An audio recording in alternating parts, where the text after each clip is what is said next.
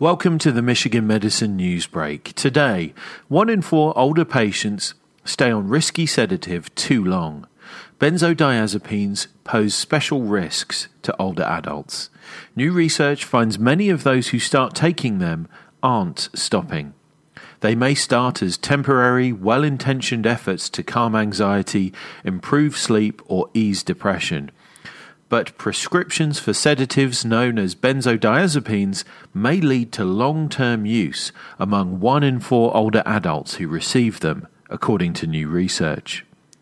Guidelines warn against extended use for these drugs, especially among older people, because they can increase the risk of car crashes, falls, and broken hips, as well as side effects.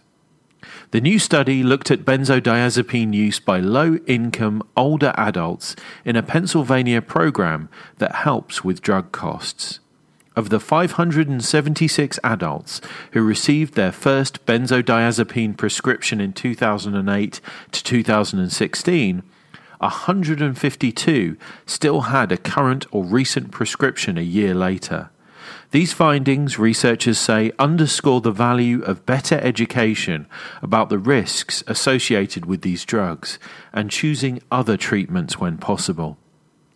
For more on this story and others like it, visit uofmhealth.org/healthblogs.